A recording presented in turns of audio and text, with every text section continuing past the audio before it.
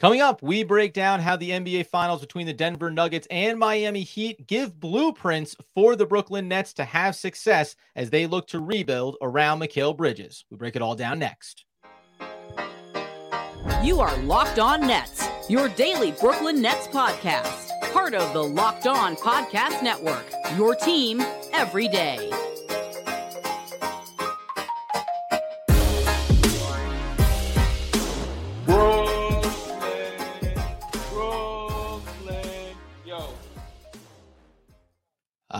Yes, my friends, it is the Locked On Nets podcast right here on the Locked On Podcast Network. It's your team, the Brooklyn Nets, every single day. Over there, you're going to find Doug Norrie. Over here, you're going to find Adam Armbrecht.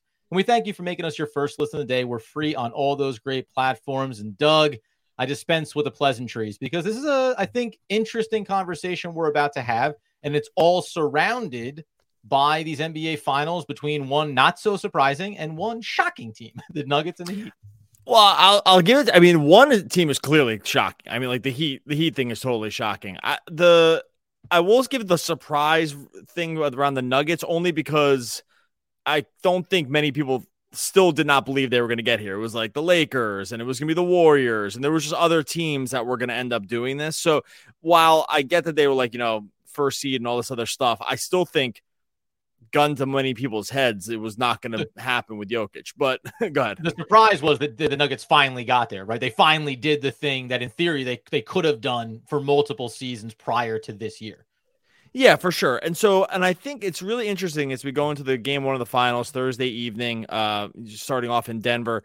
I think it is interesting. And we wanted to look at like how these two teams sort of got there and what pieces the Nets can take from this as reminders about either how organizationally you can think about running things or reminders for them of like how maybe they used to do things and they haven't in a while, right? Because I think there are some lessons to be learned here and maybe some things and definitely some things for the Nets that they've gotten completely away from in the last few years. Yeah, let's start on the Miami Heat side of it, just because the Eastern Conference and everything, every way that unfolded for them. You can make the case that it was lucky breaks in terms of what went on with the Milwaukee Bucks. Maybe it was just a reminder that the Philadelphia 76ers still have a long way to go before they figure themselves out. But it went the way that Miami was able to continue to surprise teams and then surviving Boston after what felt like could have been a Game 7 collapse after being up 3-0 in that series. They get across the line. And so much of what they've been built on is having a roster that's constructed around a couple of key players in a Jimmy Butler, in a Bam Adebayo, some who were drafted, some who were brought in as hired guns, but ultimately a process that they seem willing to lean into and believe it can lead to consistency. Whether or not it's NBA championships, at least consistency year over year, where internally they're not so surprised that they make it to the NBA Finals in this given season. Yeah, so on the one hand, you're like, okay, the Heat had a negative point differential for the season. So it's like, how much do you really want to build a team like this, right? Like They got outscored on the season. They won all their close games and basically lost everything else, right? So, and barely made it to the playoffs. That being said, I don't even want to call it total luck that they've made it to the finals here. Because when you're looking at a team, one, they have an amazing coach. Two, and I'm not even just glossing over the coaching, but I just want to, because they have so many things that are going for them here that the list could probably get pretty long. But between the coaching, the front office, the consistency around the roster and the kind of player they seem to want to bring in, and having everyone just sort of bought in along the same lines. I think the Nuggets are the same way, by the way. They're just built with a different group of guys, but like a lot of the tenets are essentially the same with the Nuggets when you look sort of across the aisle. But these teams, and the Heat really probably exemplify this more than anybody. It's like, we have a plan. We have a kind of player that's going to fit our culture.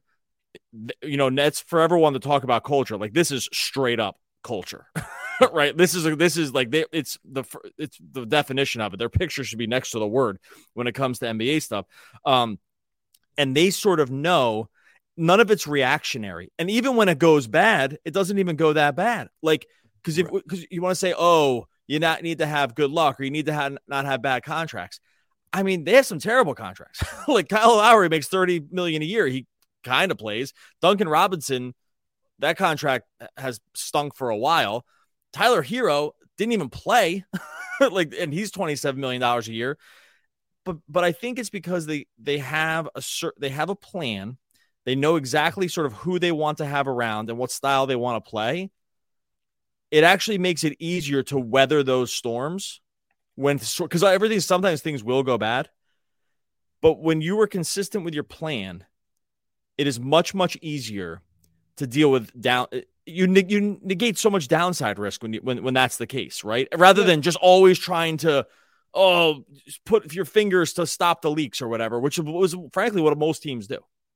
Yeah, and it's interesting too, because in a lot of ways, I think Nets fans could look at a team like Miami and say, again, by the way, they still made their swing for a superstar. Sure, Jimmy Butler, yeah, I think we all should have now, right? Like you have to do that. But to your point about being unwavering in what they believe Miami to be the right strategy, right? Like it's this slow and methodical process that sometimes bubbles up to an NBA Finals appearance. They may not win, but is consistent and repeatable in how they want to go about it. And I think you could make the argument that when you look back at the Brooklyn Nets, there's been two instances going back to the KG and Paul Pierce trade with Boston, and then even going and getting Kyrie and Kevin Durant. Some of this is through the prism of seeing the results, but they were flinching in their belief in what they were constructing. Because if you want to go back to the pre-KD Kyrie era, you can say, was that team, and with Spencer Dinwiddie and D'Angelo Russell and all those guys, was that team with Jared Allen, were they ever going to compete for a title? Maybe not, probably not, almost likely not. And yet, you maybe just could have built on that and had controllable pieces and then made a strategic play for a Jimmy Butler type that is both a superstar caliber player and yet not at the level of, and I know it's there now, but he's not regarded and does not regard himself the way other superstars are regarded in the way that they're looked at, right? So it's like there is this very threaded needle that Miami has successfully accomplished that the Nets in a lot of ways have come to the precipice of and then made that hard turn and made a big swing. And sometimes it's just about whether or not those swings work out. In the Nets case, they haven't. In Miami's case, they almost always have. You can go all the way back to LeBron and the big three with Wade and Bosh, obviously, too. I'm sure if you ask Jimmy, he'd say he's the best player. But I get what you're saying. I know what you're saying though, because he'll say it. But here's the difference. If you listen to Jimmy Butler talk about, and this is what it means, like bringing the right kinds of guys, right? Like when you hear him talk, he was asked the other day about like role players, and he actually took offense. He's like, there are no role players in this team. He's like, there's other basketball players. Like he even like made sure. It's so funny about like man, I could probably go off on this, but like, so funny to listen to hear him talk about this stuff. And then like you go back 3 months ago in this season where Kevin Durant is complaining about having to play with the guys on his team and using them by name as like, don't like this guy. Not a fan of him. I mean, how bad does that quote look now? Like that quote looks so bad. That the quote looked bad at the time, and I think it was a little out of context, but still, like it looks even worse now because Butler's like basically playing with those guys. I mean, they have different names, but they're essentially the same, and everyone's willed each other to make the championship. And with Butler too, like if you look at like just sort of if you have a plan in place, you can even deal with mercurial talents. Like remember, like Butler was like basically was going to punch Spoelstra last year, right? But the difference is it's all okay because you have a plan, right? Like you have it's all okay because you have like marching orders around how you want to run your organization, so you can deal with this stuff. And just come out okay on the other side rather than be like, hey, we're mad. Well, guess what? Now Kenny Atkins is fired. You know, it's like, oh, we're mad. It's like, well, now it's time to trade Jared Allen, right? Like all these reactionary moves. It's just like the Nets were a case study sort of in how not to do it for a long time. And the Heat were a case study of how to do it. And coming up here in a second, we'll look over at the Denver Nuggets side and think about how these two teams in the finals, one organization has a lineage, a track record of being able to lean into how they do things. The other one in the Denver Nuggets is maybe showing that that's what they've been doing and trusting over these last handful of years. We'll dive in on Jokic and the Nuggets next. All right, before we get into that, I got to make a fast break to FanDuel. During these NBA playoffs and the NBA Finals, right now, new customers are going to get a no sweat first bet up to, wait for this number, $2,500. That's $2,500 back in bonus bets if your first bet doesn't win. You got all kinds of great stuff on FanDuel right now. One thing I'm liking here for game one of the finals. Now, right now, Denver's -9. That's tough. It's for game one of the finals. -9 feels like a massive number to cover. But if you think that Miami's going to keep it close because they've been fighting here, Jokic with the points plus assists at over 37.5. I'm really liking that one. I'm also going to go Butler points plus assists under 33.5. I think they're going to turn it off over to those aforementioned role players here. Just some of the stuff you can find for yourself over at FanDuel. There's no better place to bet all the playoff action than America's #1 sportsbook. Visit FanDuel.com/lockedon. Get a no sweat first bet up to $2,500. That's FanDuel.com/lockedon. FanDuel, official sports betting partner of the NBA. Okay, so the other team, not to be disrespected or disregarded, but I kind of knew as soon as you start talking Miami, you get rolling down the hill on that team. And by the way, this actually applies to both. Well, can I just say one thing? Sorry to interrupt you. I just want to say one thing about rolling downhill. I kind of just got mad. Like, because what I want to talk about Denver, but I just want to put one pin on the end of that thing. Yeah. I started giving some examples. There's like 50 examples like this of the wrong thing to do it. And I found myself, we hadn't even talked about that. I just found myself, I was about to just unload my own floodgates here, being like, here are the 50 things that went wrong. So sorry. Anyway, let's go with the Nuggets. I didn't want to cut you off, but yeah. No. And by the way, because it's funny, we were talking about Jimmy Butler and you're mentioning the quotes that he has and cutting someone off and saying, no, it's just a bunch of basketball players, and that's what our team is built on. And that's the hair-splitting difference between a superstar with the right mentality versus the wrong one. And it doesn't mean that you can't accept certain things when it comes to players. But Nikola Jokic came out and said, I'm okay not being the best player on the team on a given night. And everything about him as a superstar has been that he's about winning. He's about the team. All he cares about is playing basketball, going home and seeing his family in the offseason, coming back, playing more basketball. And just like the Miami Heat, I said it there in segment 1, this is an organization that had several opportunities over the last few years to maybe push a panic button, which a lot of organizations have done. The LA Lakers, by the way, they pushed the panic button and went all in on getting Anthony Davis. Now, right move to pair with LeBron? Sure. But then they also made the mistake of letting LeBron fill out the roster and then had to do enormous Herculean work at the deadline to make sure they could continue to make themselves a playoff team.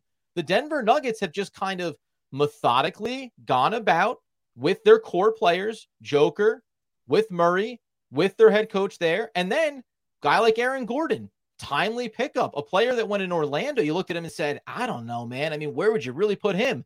Turns out he's the perfect piece to add into that type of roster. And if at any point you got really antsy about it, you could make the case that Denver might have pulled the trigger on a trade with Murray to somewhere else. And that would have crumbled everything that they've been building towards and potentially an NBA championship. Oh, I mean, it's been reported they had an offer. They did not give the name, and I'm going to do a bad job of finding this real quick on the fly.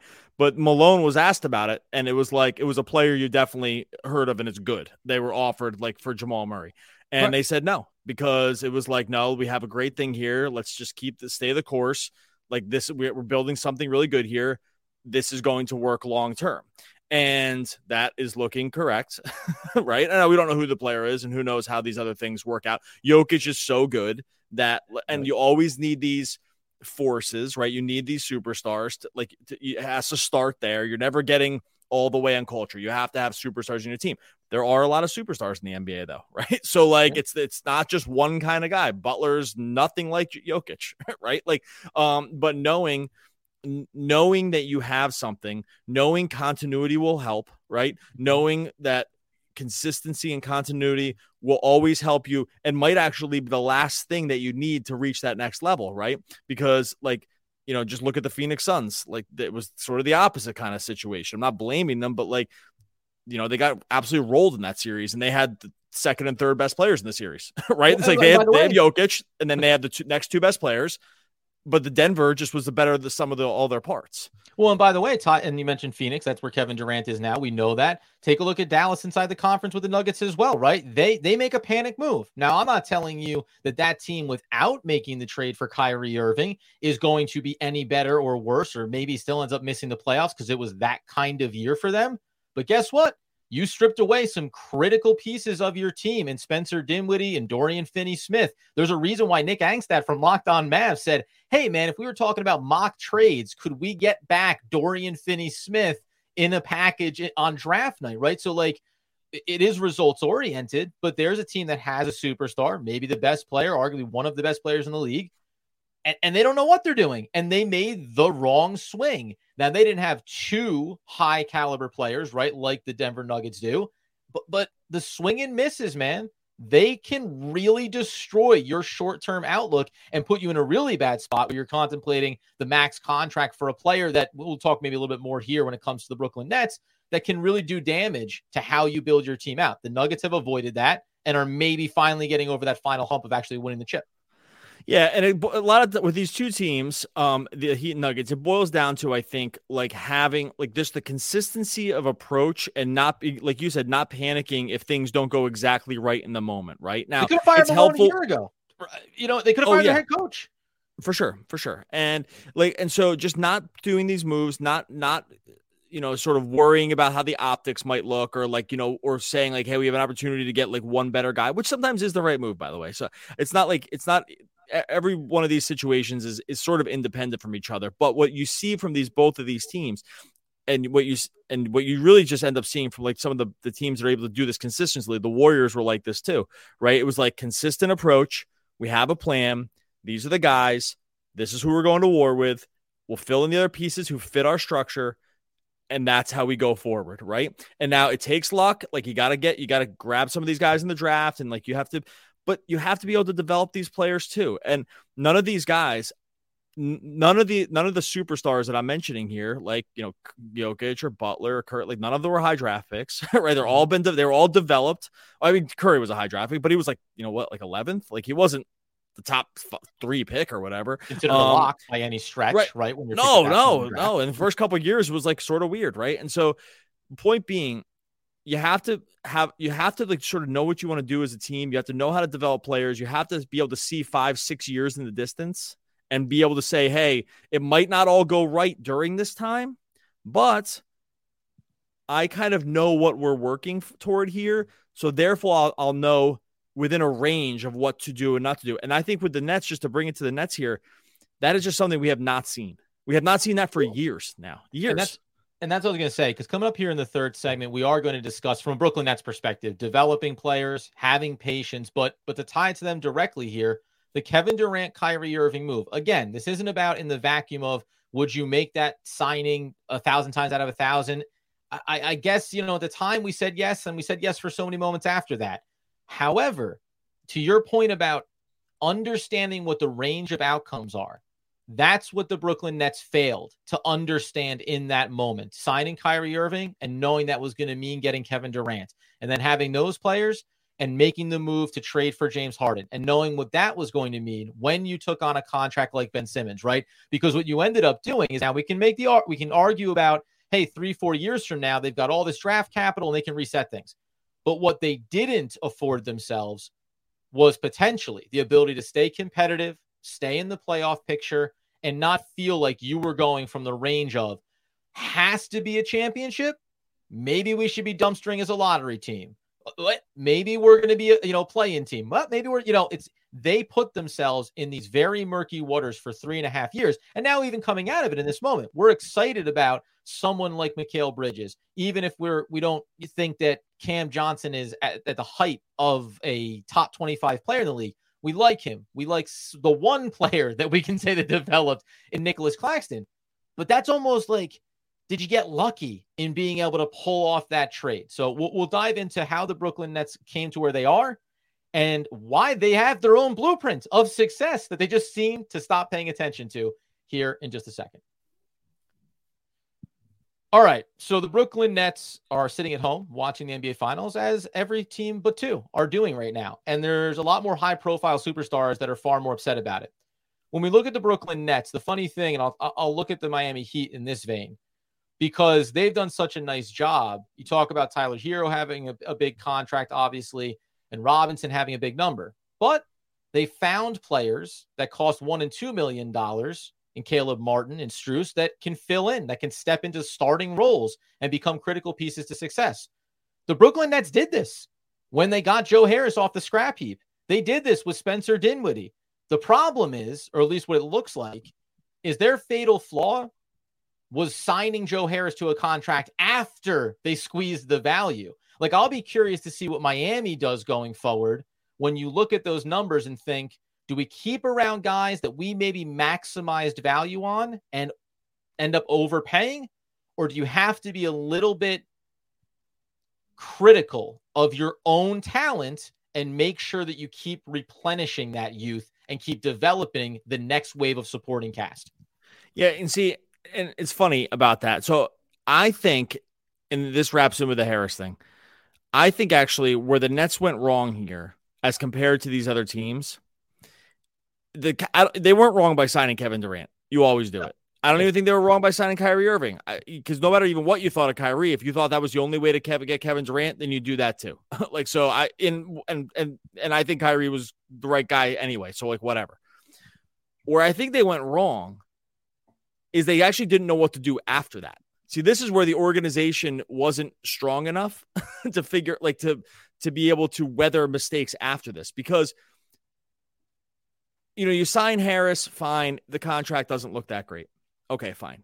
We just showed you examples for the Heat of, like, they have bad guys on these contracts too, but they seem to be, they're in the finals, so you can make it to the finals with a bad contract. It's like a it was two things. Like, to your point, it was a misevaluation of their own talent for sure. And it was also a misevaluation of, like, sort of just what the plan was. I think their plan was like, hey, we got these guys good to go. Right. And it was like, well, that actually isn't it. And now it's like, now we're moving coaches around, and now we're not sure who's going to play. And now this guy's going to start, this guy's not. And then when you compound maybe some bad contract decisions, like a Joe Harris, like a Patty Mills, letting Bruce Brown go, like, we didn't even mention old friend Bruce Brown in the finals here. Fits that system perfectly. Jeff Green too. RIP. But they just, like, all the other moves end up becoming just not good enough, and just sort of just like kind of just grabbing a pieces of paper and seeing what works, right? Because, like, the plan wasn't there. You have to have both things happen at once. You have to be able to talent evaluate and build your players alongside the superstars that you're able to lucky enough to bring in the door, right? They were good enough to build an organization where they could bring superstars in the door. They did not have a steady enough hand to deal with those guys once they were in the door. Right. And all of a sudden, and then that's where that's where all these death by 1,000 paper cut moves started happening. And that's kind of the reason I think they ended up here. So you're always going to have bad contracts, but you just have to know what your plan is going to be. Yeah. And now if I want to try to tie it into the Denver Nuggets, and it's a very different scale where the Nets are now and the players that they have now. However, if we want to now look at it in this short term for the Brooklyn Nets and say, so do they need to make the big swing and trade for Dame Lillard and trade for, player X? We talked about Pascal Siakam the other day. Or do they need to push the full rebuild and be willing to jettison players for X, Y, and Z? Patience. Now, again, the Brooklyn Nets don't have Nikola Jokic. So this isn't like, just be patient. And eventually we'll talk about Mikal Bridges being the best player in the game. That's not going to happen. However, being patient now, riding out, and you talked about the other day about Ben Simmons, ride it out. It is what it is. The money's on the books. Yes, you'd love to get off of it, but no matter what, in 2 seasons, you're off of it. So ride that out. If you have young players like Nicholas Claxton, who they've developed, ride it out. Don't push the panic button here and jettison someone that you've invested years in now and feel like is continuing to show new layers to his game. The problem here becomes, you mentioned it, does Sean Marks, like he did years ago now, before the 2019 season, 2018, 2017, finding these players, D'Angelo Russell's a part of that too. Does Sean Marks still have that ability? Does he still have that evaluation eye to say, I can make some key pickups on the market and bring them into this fold? And it's funny because we'll end up talking about this on another episode. Part of this patience is probably going to leave Brooklyn Nets fans frustrated when they look at this roster going into next year, and there's still some old names. There's still some age on this roster, because I think the Brooklyn Nets are trying to get back to that right process. And part of that is then not selling too quickly on a guy you think can be good, knowing that you have contracts like Joe Harris and others that you wish you could get off of, right? So it's the old, don't make a panicked move because you made some bad choices. The Nets aren't out of the weeds yet, but I'll be fascinated to see how they approach restructuring things, trying to get better at key spots, trying to get better on the boards, trying to get a point guard in the door, all of those things. But it's not going to happen overnight. So if you're not patient, you can actually end up crumbling yourself all the way down and really be a lottery team by 26, 27, 28 when you have all those picks. But you could actually be a lot lower, a lot quicker if you don't do this right. Yeah, it'll be. That's why this offseason is going to be fascinating to see what they do. I don't know what it's going to be. It can go a lot of different directions. I think I know sort of like what sort of directions I want it to go, and what not. Like I don't want it to involve like just like banking into like long-term contracts that might look really bad at the end.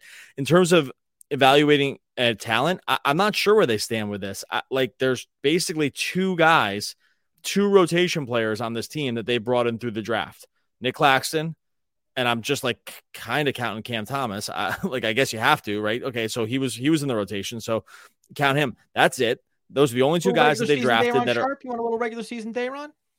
Right, like that's. I mean, those are the guys. That's the whole list, and it's not like they send some of them out to get Harden. I would do that trade 100 times out of 100 too. So I get it, but I'm not sure where the talent evaluation is because there's been some hits. Royce O'Neal, fine, outplayed the contract. There's, obviously the Bridges thing was great. I think that was kind of no brainer. I think any GM kind of, sees that and probably does it. But I mean, the Simmons thing is that it's such an F- that I don't even know like if that's too high of a grade, right? And like the Mills thing is terrible. Some things are injuries here. It's hard to tell like where the Harris injury came into play. Anyway, my point is I'm not sure where they stand. It hasn't looked great in terms of patience and player development over the last couple of years.